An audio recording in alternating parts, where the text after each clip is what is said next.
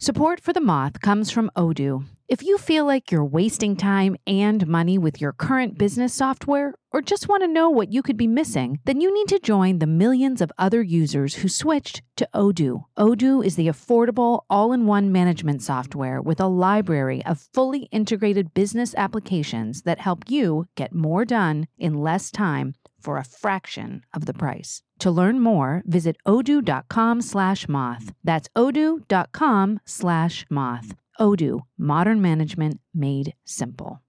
The Moth is brought to you by Progressive, home of the Name Your Price tool. You say how much you want to pay for car insurance, and they'll show you coverage options that fit your budget. It's easy to start a quote. Visit Progressive.com to get started. Progressive Casualty Insurance Company and Affiliates. Price and coverage match limited by state law.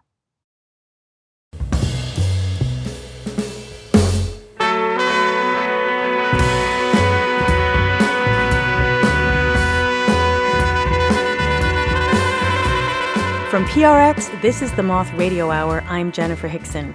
In this hour, we're going to visit the realm of teenagers and young adults as told in story slams all over the country and abroad. As we review Moth Slam stories, we've noticed that many people choose to tell stories from these years in their lives. What is it about being a teenager that remains so vivid and feels so story-worthy? Maybe it's that everything matters so much when you're a teenager. Our first story is set in Africa, Nairobi, Kenya to be exact, but I was struck with how very familiar this story sounds, like it could easily be set in Nebraska or Denver or New Jersey, where I'm from. Like maybe if I didn't have impressionable young children, maybe I'd have a very similar story to share.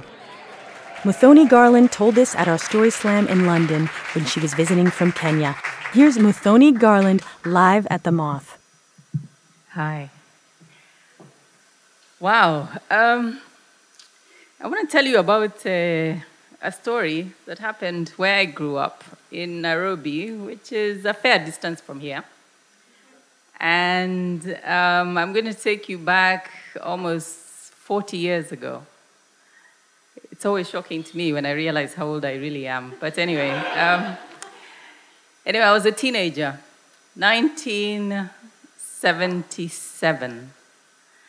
And I was crazy about an American musician, and her name was Millie Jackson. I don't know if any of you know Millie Jackson, but she's the one who sang, "If loving you is wrong, I don't want to be right." And, I can't sing, but I adored that song. And I don't know why, because I was a very sweet, well-brought-up Catholic girl and all that.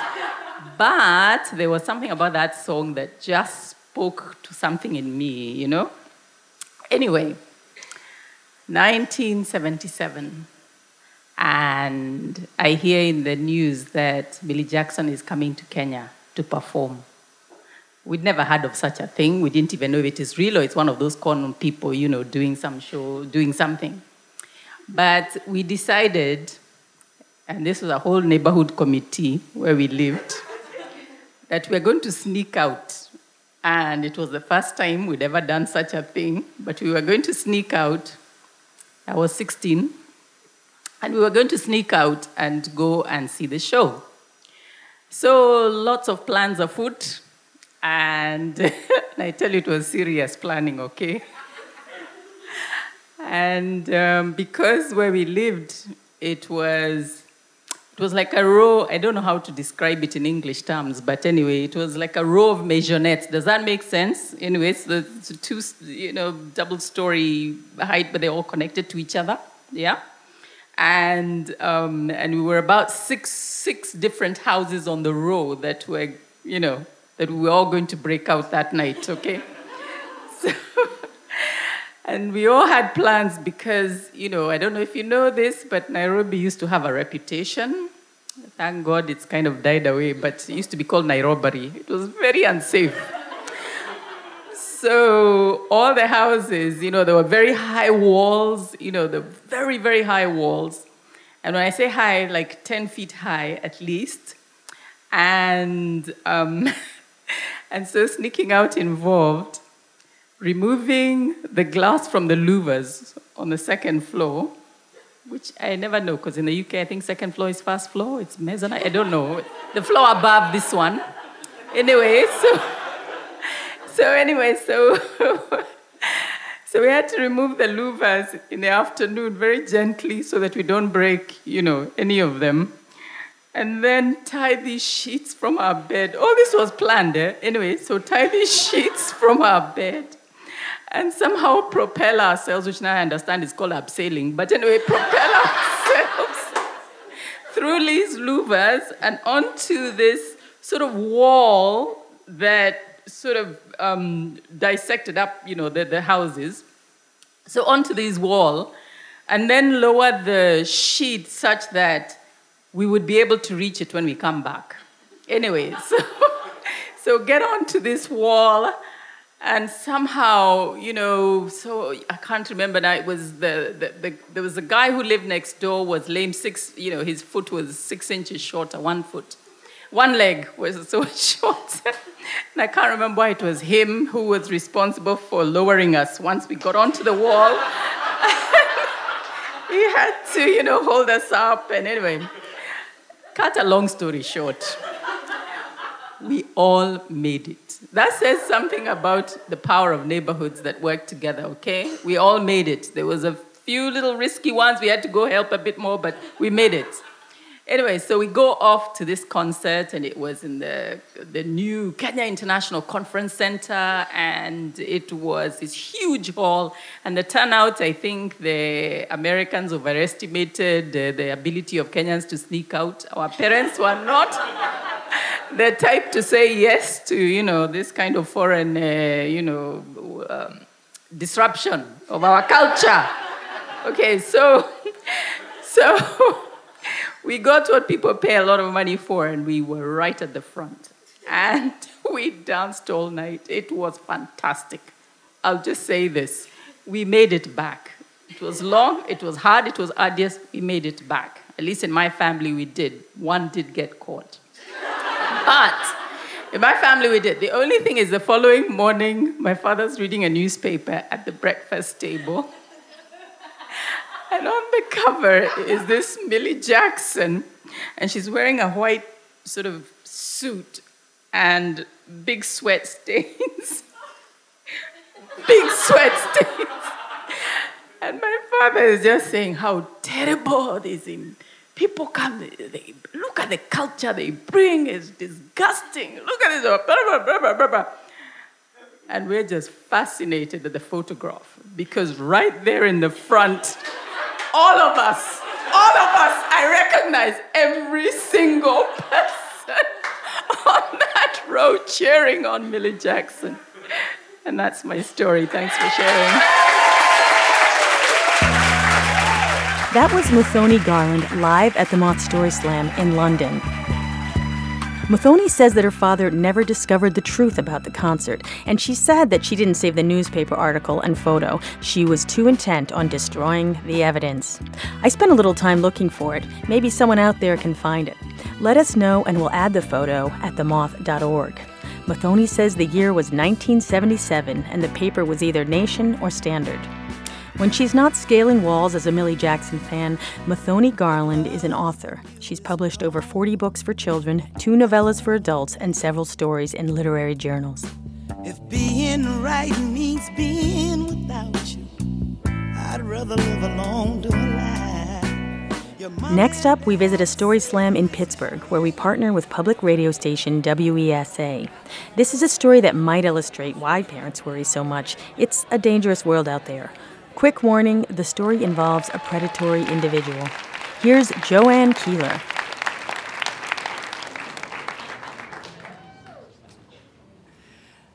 If you live in Pittsburgh, you know the North Side. And if you know the North Side, you're probably familiar with the Garden Theater. When I was little, my big brother used to take me to the Garden Theater on Saturday mornings.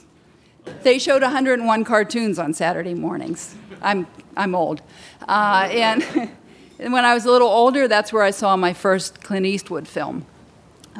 fistful of dollars. But by the time I was a teenager, the Garden Theater was a porn joint. And about that time, was our neighborhood was kind of being dissected to make room for 279 North.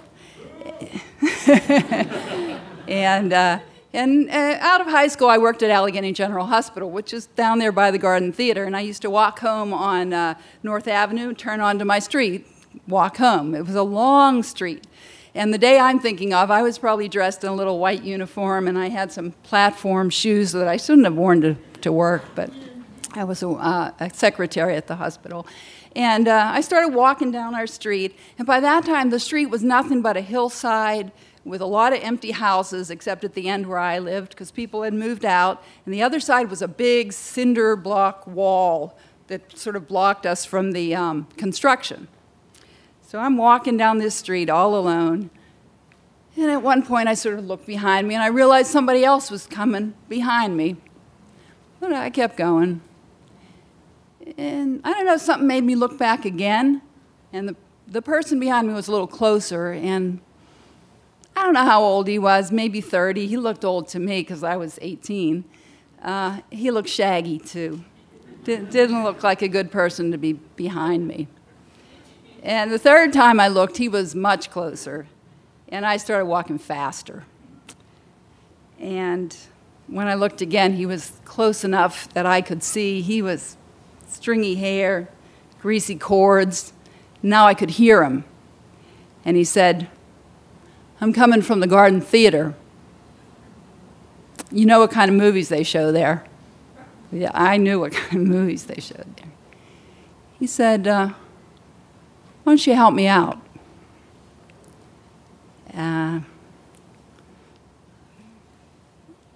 Grungy, greasy corduroys, the kind that have the cords wearing off. And now he's kind of working the front of his pants. And he says, "You know, you're a pretty girl." I probably was at that time. And he said, "Come on, give me some help." He said, "Give me a hand here." I didn't know what to do. First of all, I had the platform shoes on. I couldn't run. And my house was still over the ridge, and nobody would have been home but my mother watching her soap operas. No cell phones in those days. Just me and the wall and the hillside and this guy. Well, I do have my own particular sort of resourcefulness, and it came to me. It came to me. It was the muse. I don't know how I did it. I don't know how I made myself do it, but I turned around, I looked this pathetic creature right in the eye, and I said, "You know, I'm coming home from work, and I always walk home this way. And about this time of day, my brother usually comes out on the porch. He worries about me. He's a cop, and he's seen a lot of bad things happen to young women. If he doesn't see me coming on time, he gets the dog and he starts walking up here to meet me. I don't think you want to meet my brother." And I don't know where I got the courage to do it, but I turned my back on him, and I kept walking. And when I got up to the ridge where I could see my house, I turned around. And I don't know how fast that guy had walked to catch up with me, but he must have gone twice as fast to get away from me. Because when I looked, he was like way down the street somewhere. I got myself, I was never so glad to see my mother and the guiding light, let me tell you.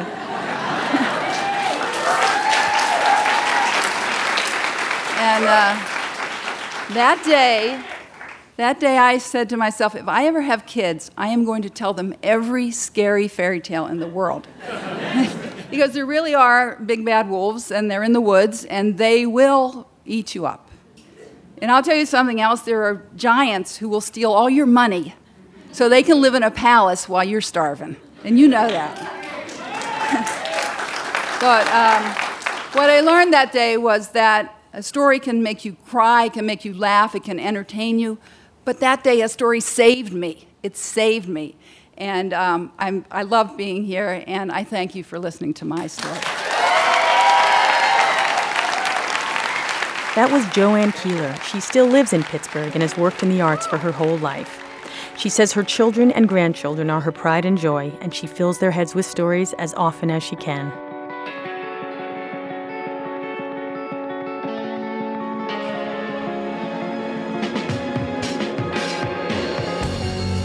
Coming up, more teenage stories about love, nerds, and fashion when the Moth Radio Hour continues.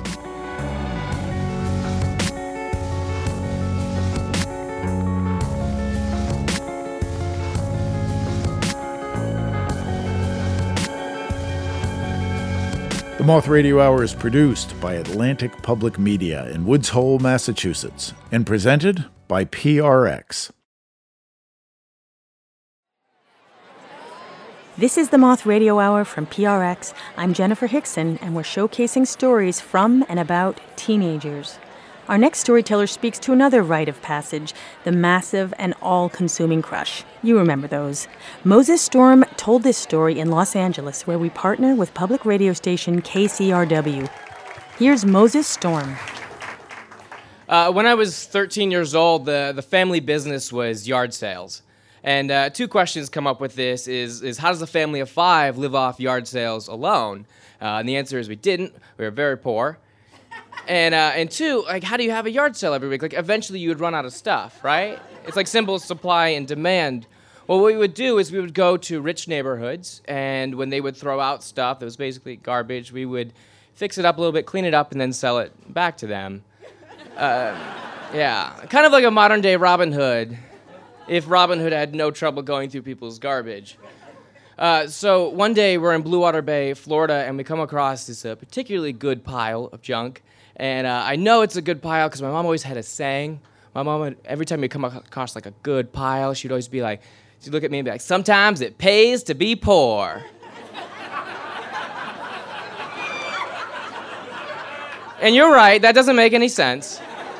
But the sentiment behind it was that, you know, we had scored big. So we're at this pile, and this girl comes out that lives in the house, and she's like, oh, I got more stuff to give you guys. And she finally sets this stuff down, and it's honestly the most beautiful girl that I've ever seen. Her name is Caitlin, and she's 17. I'm like shaking as I'm like thinking about her right now. And she's honestly like that kind of like beautiful that just like your whole body like vibrates and you feel amazing and you feel like you want to throw up. And she's the kind of beautiful that makes you like want to do just stupid things. So I immediately retreat back to our van, and I'm like hiding in the van because I don't want my future wife to see me like this. Because you never hear that story at a wedding, like, oh, how'd you two meet?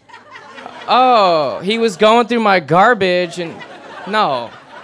So a couple minutes go by, and my mom comes back with all this stuff in her hands. She's like, I gotta load all this stuff up. Go back and get her number. What? She's like, you gotta get her number. When her parents get home, she's gonna give us more stuff. So that's the first time I got a very beautiful girl's phone number under the worst circumstances. And I eventually developed this relationship with Caitlin. She would like call us and like check in with us, make sure we were doing okay. And I would look for like any excuse to talk to her. So when she asked us if we could be her senior project that year, she was the kind of beautiful that made you do stupid things.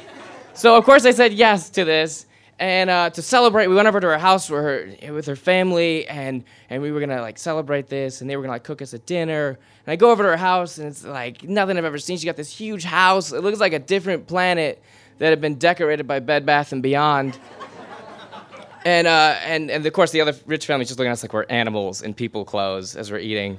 And I'm like, what's the little fork for? Little food?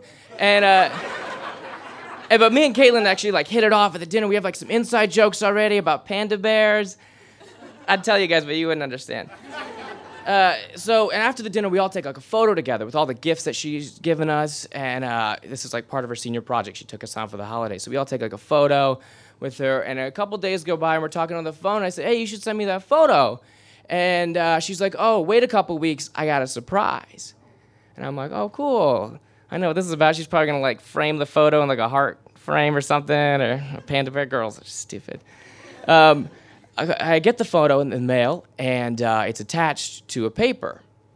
To be more specific, it's attached to the paper. And to be even more specific, it's on the front page of the paper, our local paper, with a large headline over it that says, local poor family gets saved by high schooler. Surprise! It's like impossible to look cool in front of this girl, and like After that, she invites us to her homecoming game, and she invites me to the homecoming game, and of course I say yes to this. I'm like, sweet. And she invites us to the game, and she's like, yeah, we'll tape off some seats for you and your family. And I'm like, oh, no, we don't got to bring them. You know, you pretty much got what they're all about from the dinner and stuff, and they might feel weird because we have this connection. Pandas. So we go to the homecoming game, and we're being recognized left and right. People are like, hey, it's local poor family. You know, like the worst case scenario. And I'm like hiding my face as much as possible. I'm telling my siblings to let's just break it up. At least not stand in the same order we were standing in the photo. Let's get a little separation. Caitlin comes up, she's in a Letterman's jacket, and of course she looks amazing, and she's like, I got a surprise for you guys. And I'm like, oh, these are never good. And she's like, I got us a great spot for the parade. I'm like, all right, whatever. There's a homecoming parade. The parade goes it's like the marching band, the football team, and the king and the queen, they go around the track. So we go out to the track, and we have a very great spot. We're right by the band. I'm actually joking to my sister. I'm like, we have such a good spot, people are going to think we're in the parade. It's at that point that I'm handed a banner. Yeah, we're in the parade. Just then, the parade starts. And if you were there that night at the homecoming game, you could have seen an entire football team, an entire marching band, a king and a queen being led around the track by a very reluctant local poor family. And I get off the track and I'm kind of embarrassed, and that is so real inside. I'm just walking off the second I'm alone, I just know I'm gonna cry. I just know it. And I've never felt worse. And I'm walking out, and Caitlin walks us out at the end of the night, and she thanks us for coming out, and she tells me that it meant a lot that we came out and we helped her out with this project. And she gives me a little kiss on the cheek. And I don't know what it was, but everything, she was just so beautiful, and everything melted away. All that embarrassment was just gone. Because the most beautiful girl in the world kissed me on the cheek. I got to half base. And it didn't even matter that she immediately got into her boyfriend's Mustang. I just remember driving back in the van, and I was so pleased. I just remember thinking, man, sometimes it pays to be poor. Thank you, guys. That was Moses Storm in Los Angeles. Moses tells me that he's lost touch with the girl in the story, but since he's now a comic and often on the road, hey, maybe their paths will cross. Moses often stages social experiments that poke fun at narcissism. These days, Moses is not taking stuff from the curb, but admits that every time he passes a trash pile on the street, it still catches his eye. To see a picture of Moses as a teenager at one of his family's yard sales, visit themoth.org, where you can also link to his website to see where he's performing. Our next story is all about awkwardness, an awkwardness so deep it speaks its own language. Laura Gilbert's story ends in adulthood but starts when she's still a teen. Here's Laura live at a Story Slam in New York City. In the anatomy of a computer program, there are 3 parts.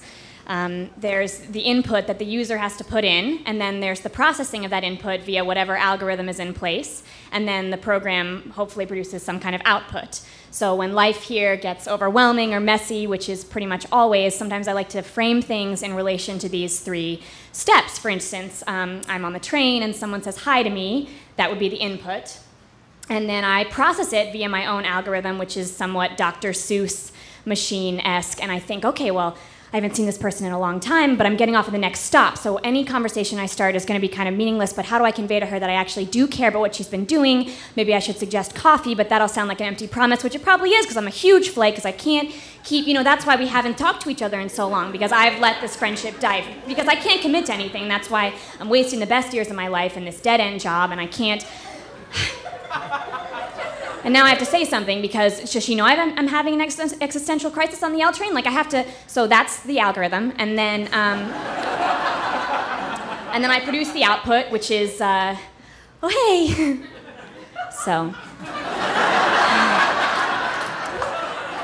So So perhaps this does not demonstrate my ability as a computer programmer, but I am apt when I program in Java because I took a lot of computer science classes as a high school. I went to computer programming competitions, and I just loved the irrefutable logic of code in what is otherwise like this anarchist, acid trip, completely abstract thing of high school.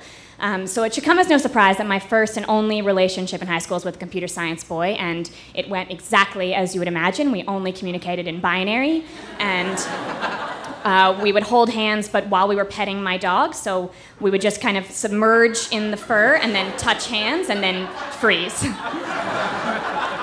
And the kissing function we had not debugged yet, so we didn't do a lot of that. And the input was me looking at him, and the output was furious blushing. And I just remember being floored that someone liked me, and so that translated into this kind of enormous, overwhelming foreign data that I couldn't really process. And so when we split up because we went to different colleges, I was not devastated because I just remember trying to figure out this algorithm for how I was going to process, like, how did this mystery, this data, like, how did he like me, and what... You know, the funny thing about computers is that they don't need to be loved, and the funny thing about people who relate to computers is that you start to subscribe to the same view. And so I carried that unprocessed data all through college, accepted no new input, thank you very much, and then that leads us to what I like to call the syntax error incident of 2012, where I was at my cousin's wedding, and I was enjoying the anonymity that comes with being a guest at a wedding because nobody really cares what you say at a wedding. They ask questions, blah, blah, blah, what do you do, who are you, immediately forget what they're saying. So I'm pretending to be wildly successful when they ask what I'm doing in New York City, the Big Apple, and I'm not saying that I'm wearing a hand-me-down dress from my mom's friend, and I'm definitely not saying that my shoes are from a literal thrift store, and then I meet this guy, and in his introduction, he's a friend of the bride. He says that he's a Java developer who works at an online investment company. That was the input. And no matter how many times you run yourself through test cases, you're going to come upon situations where you produce a wildly unexpected outcome. Errors is what we call those. And an outcome that makes you immediately quit the run of the program, and you go through your personality line by line, and you figure out, where in the Sam Hill did this happen? And so he gave me the input, and without missing a beat, where did this algorithm come from? I responded with my output, and I said, realizing this handsome stranger was also a computer programmer, I said, system.out.println, parentheses, quote, hey, end quote, and parentheses, semicolon.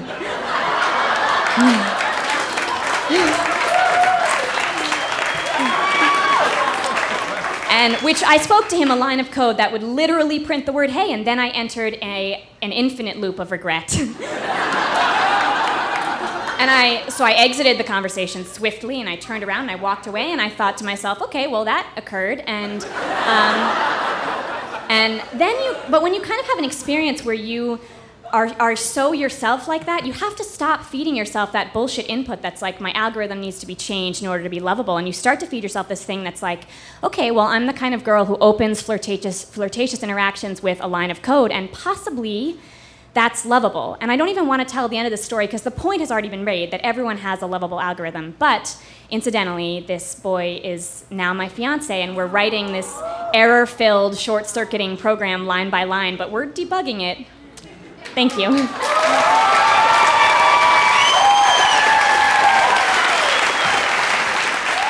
That was Laura Gilbert. Laura is a dancer and writer who lives in Brooklyn. Our next story is from an actual, real-life teenager, Diamante Ortiz. Diamante was attending the Young Women's Leadership School of Brooklyn when the Moth's education team came in to do workshops. She developed her story in school with our instructors and later performed it at a Moth High School Grand Slam at the Nuyorican Poets Cafe. Diamante is going to touch upon another of the important pillars of teenage development, autonomy of personal style. Here's Diamante. Wow. Okay. Oh, I'm not Beyonce, but hello, everyone. I'm wicked nervous. Oh, okay.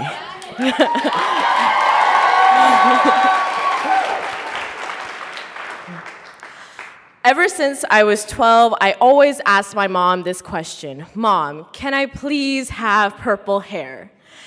And I would always get the same response, wait until you're older. So I saw this as a definite maybe. So one day, I just had enough of the same old reply. So I came up with another question. How old? And she says, well, you have to give some time and thought into it, and until you're 16, then maybe we could talk about this. So then I'm like, okay. So fast forward to my 16th birthday last year, where I did nothing at all except ask my mom this question. Mom, can I please have purple hair? And she said, well, you've given it some thought, and you probably wrote it 40 times in your journal. So, yes, you can have purple hair as your birthday present. And in that moment, it was like the combination of like 4th of July fireworks, and I wanted to do that dance like in Napoleon Dynamite, where it's just like... And it was amazing, and we worked out the logistics. So I would get my purple hair the first weekend before school started. So I would come in with like a whole new head of hair and a whole new me, and it'd be really awesome. And I get to the place, and my hair appointment is at 12, but I come in at 11:30. Just pre-hair excitement, I just made that thing. And I see my hairstylist, and I only talked to him over the phone, and I didn't see him in person. So I see him, and he has blue hair. So I'm thinking, okay, I'm in good hands. And during the process, you have to bleach your hair first and then put the purple dye in. So they put all this aluminum foil in for 2 hours. So I end up looking like a satellite dish, and I could get HBO and maybe Pandora. And then they wash out the hair, and then they towel dry it. So after they towel dry it, I go from the washing station back to the salon chair. And I take off the towel. And in that moment, I am blonde. And in that moment, I actually don't see myself. I see my sister. And I have two sisters, one on my mom's side and one on my dad's side. And my sister on my mom's side has blonde hair. And her and we both look really similar. We have similar facial features and everything. The only difference is that she has blonde hair, and now I did too. And it was weird, because when I looked in the mirror, I saw her, and I didn't want to be her. Not saying I don't love my sister. I love my sister to death. She is the most amazing person ever, right up there with my mom and dad. And I was just freaking out because it was an out-of-body experience, because it wasn't me. As I was aspiring to be someone else, I was copying someone else, and it was weird. And my hairstylist saw how freaked out I was, so he was like, okay, we're gonna put the purple dye on, just breathe in and out. Do you need a paper bag? And I was like, no, I'm fine, let's just get this purple on. So then they finally put the purple dye in, and from 2 o'clock to 6 o'clock, I finally have my purple hair, and I'm finally completely complacent and happy with it. And my mom takes 40 pictures, as she's doing right now. It's a combination of prom and graduation. And she's probably like, ay, mira qué preciosa, es muy bella. Love you, Mom. And it's finally me. I finally saw myself the way I want to be seen, and I could show people how I want to be seen rather than a perception of how they want to see me, just like a weird girl, but now I'm a weird girl with purple hair, so it's... So then the next day, I go to my sister's house in the Bronx, and I didn't tell her that I was getting purple hair, so I knock on the door first, ever, and then she opens the door, and she's like, hello. And she's speechless for about 10 minutes, and then she has 3 kids, so I have 2 nephews and 1 niece, 5-year-old, 4-year-old, and a 1-year-old. And the 4-year-old has the first reaction, and he says, and I quote, I kid you not, is anyone gonna love you like that?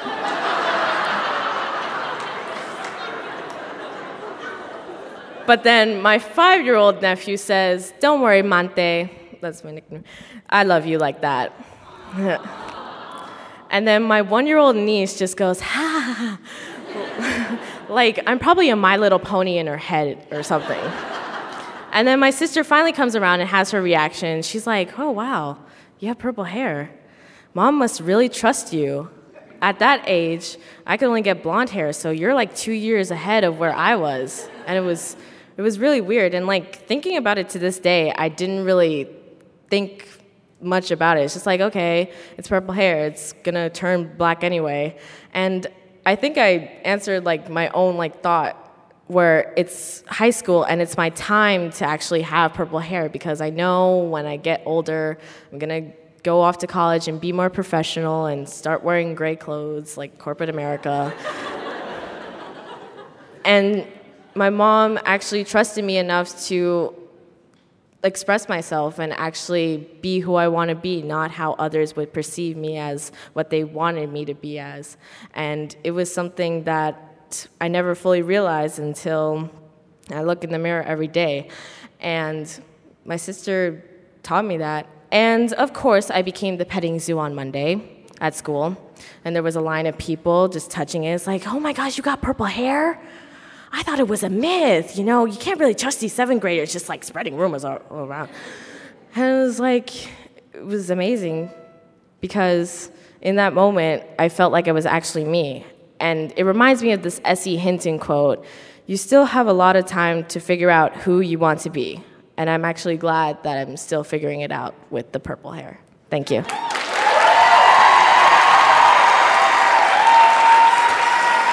That was Diamante Ortiz.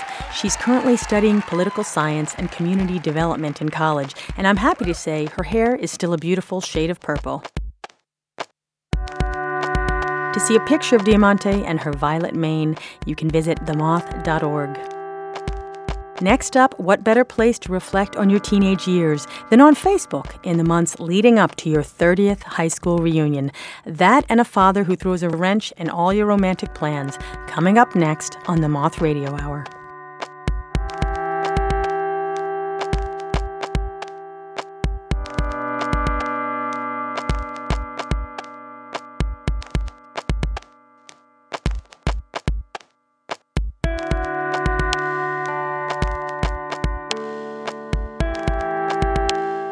The Moth Radio Hour is produced by Atlantic Public Media in Woods Hole, Massachusetts, and presented by the Public Radio Exchange, prx.org.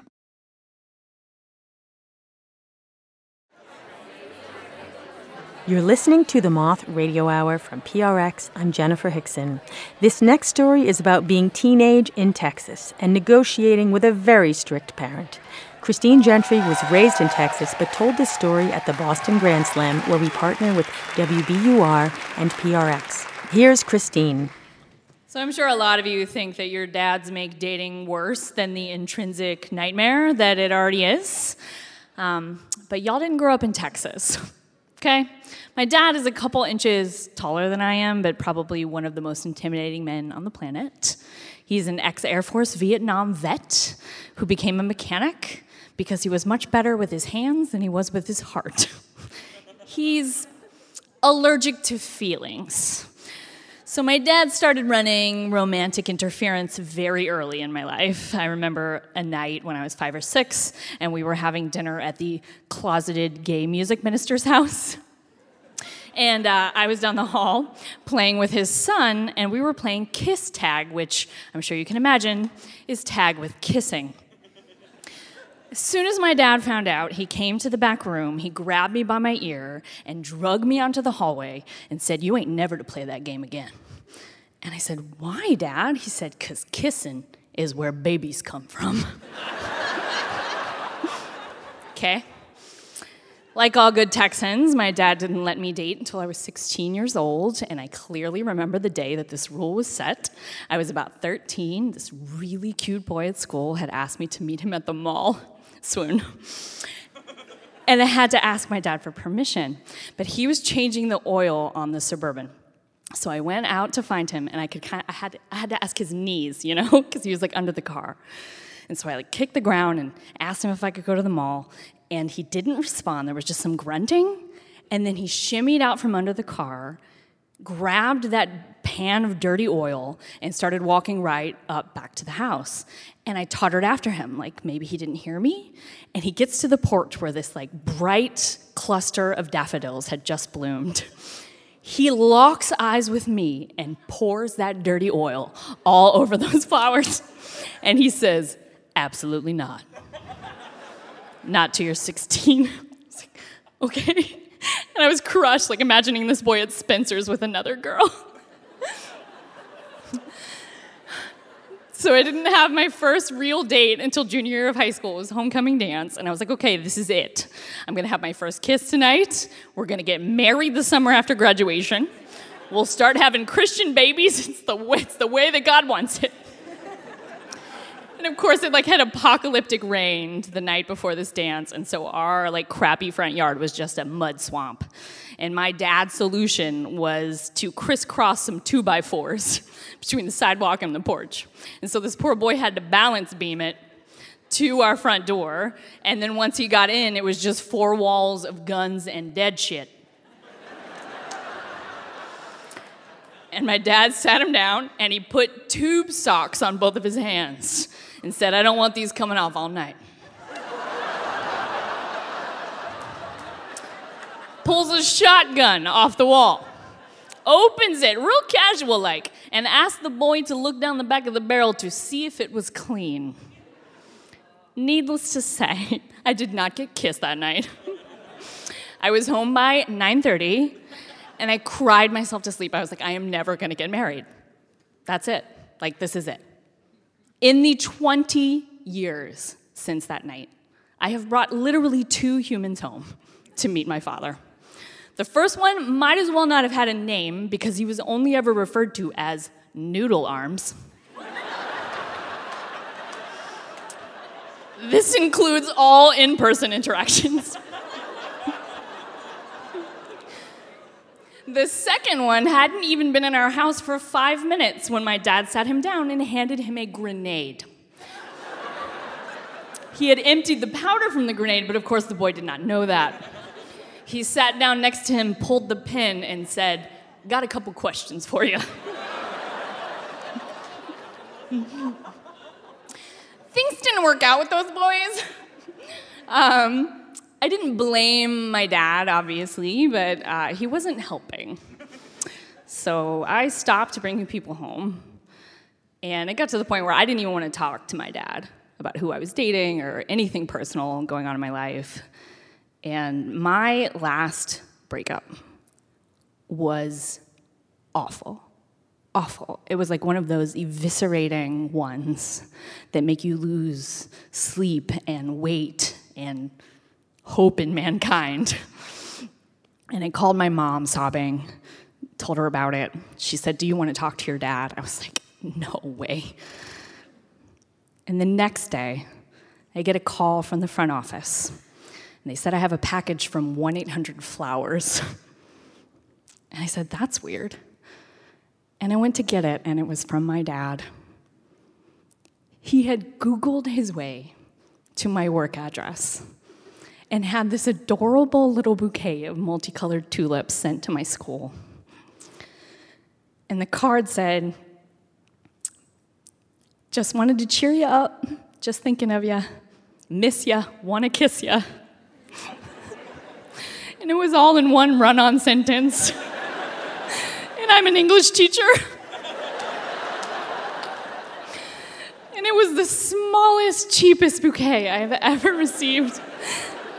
But as far as I know, my father has never sent flowers to anyone. Not mom, not grandma, no one. And it was the most beautiful thing I have ever seen. Thank you.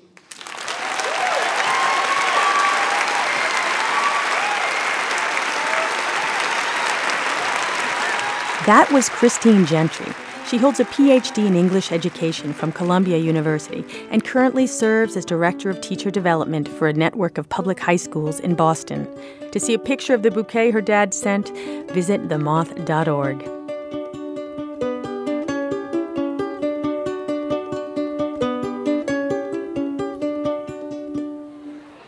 Our final story was told at a Grand Slam in Minnesota. The theme was Breaking Point. Here's Javier Morillo.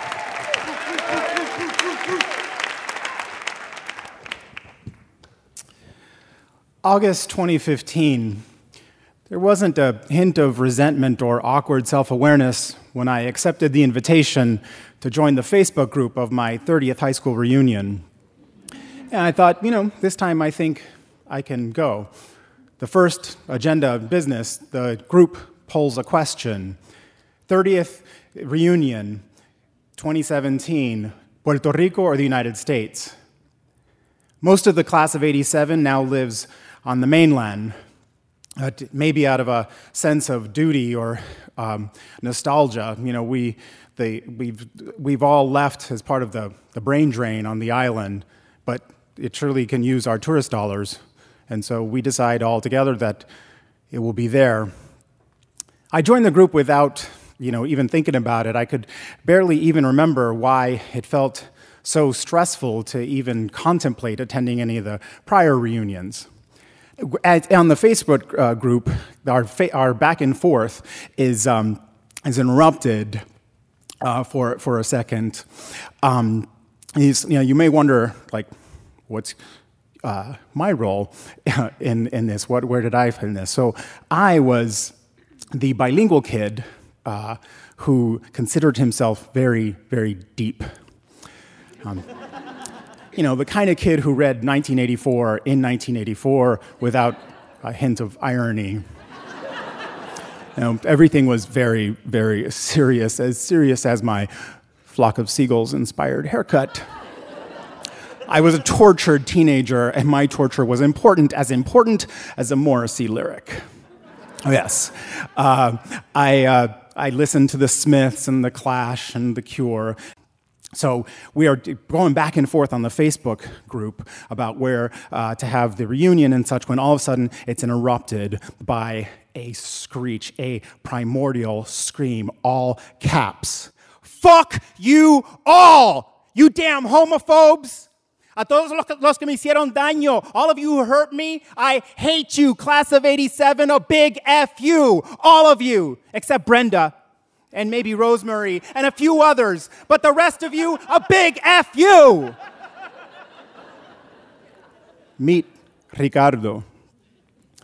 Now, Ricardo's Facebook page did not have any pictures, not even an avatar to suggest who he is. But I know who he is. We all do. Ricardo, and we all knew, that this rant, which seemingly came out of the blue, actually made perfect sense. He was this kid who, even though he'd gone to Antilles his entire schooling since elementary school, he never was comfortable in English. He didn't get good grades and didn't have a lot of friends, and all of them were girls. That's what I knew about him, but it wasn't much.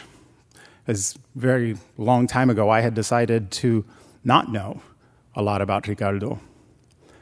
Now, as long as I had known him since the 4th grade, Ricardo could never do what I could when I felt scared, just sort of make myself invisible or blend in. Ricardo always stood out. Even when we were like 8 years old, kids would call him Pato. In Spanish, Pato just means duck, but in Puerto Rico, and only in Puerto Rico, it's also a slur. It is the slang word for faggot. And Ricardo, I think about it for a second and answer a comment on his page, and I say, Ricardo, te iba a decir esto personalmente, but I think it's important I say this publicly. I've thought about you so much these many years since Antilles because I too am gay, and I think about all those times when I saw people being unkind to you, and I feel deep shame that I never spoke up. I then sit back and retreat to adolescence and waiting to see how many likes my comment will get. There's a lot of activity on the page. People start apologizing to Ricardo. Ramon, an army brat like me, he apologizes to Ricardo and then to me. He says that he regrets so much how he treated us, that he now has taught his kids to stand up for others who are being bullied. Ricardo messages me privately and says that I have nothing to apologize for. He says, you were always kind to me. We remember things differently, I think, as I recall all those times that I saw him being bullied and walked in the other direction. Our reunion is next year in spring. I messaged Ricardo and asked him, will I see you there? We'll see, he says. Thank you.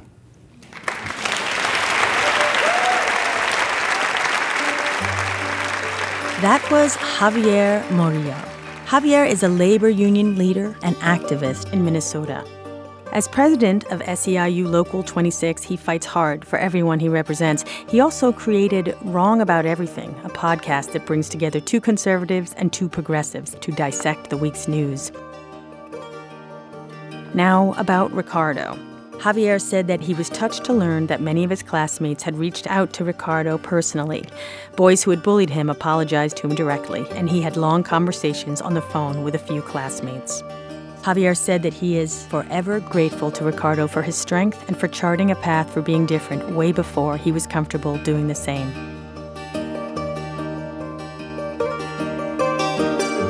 That's it for this episode. We hope you'll join us next time for the Moth Radio Hour.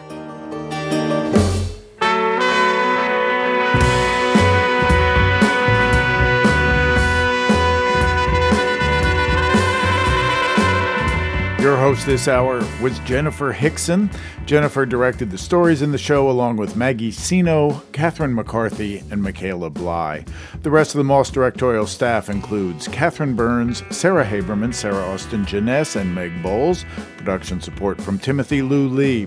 Moth stories are true as remembered and affirmed by the Storytellers.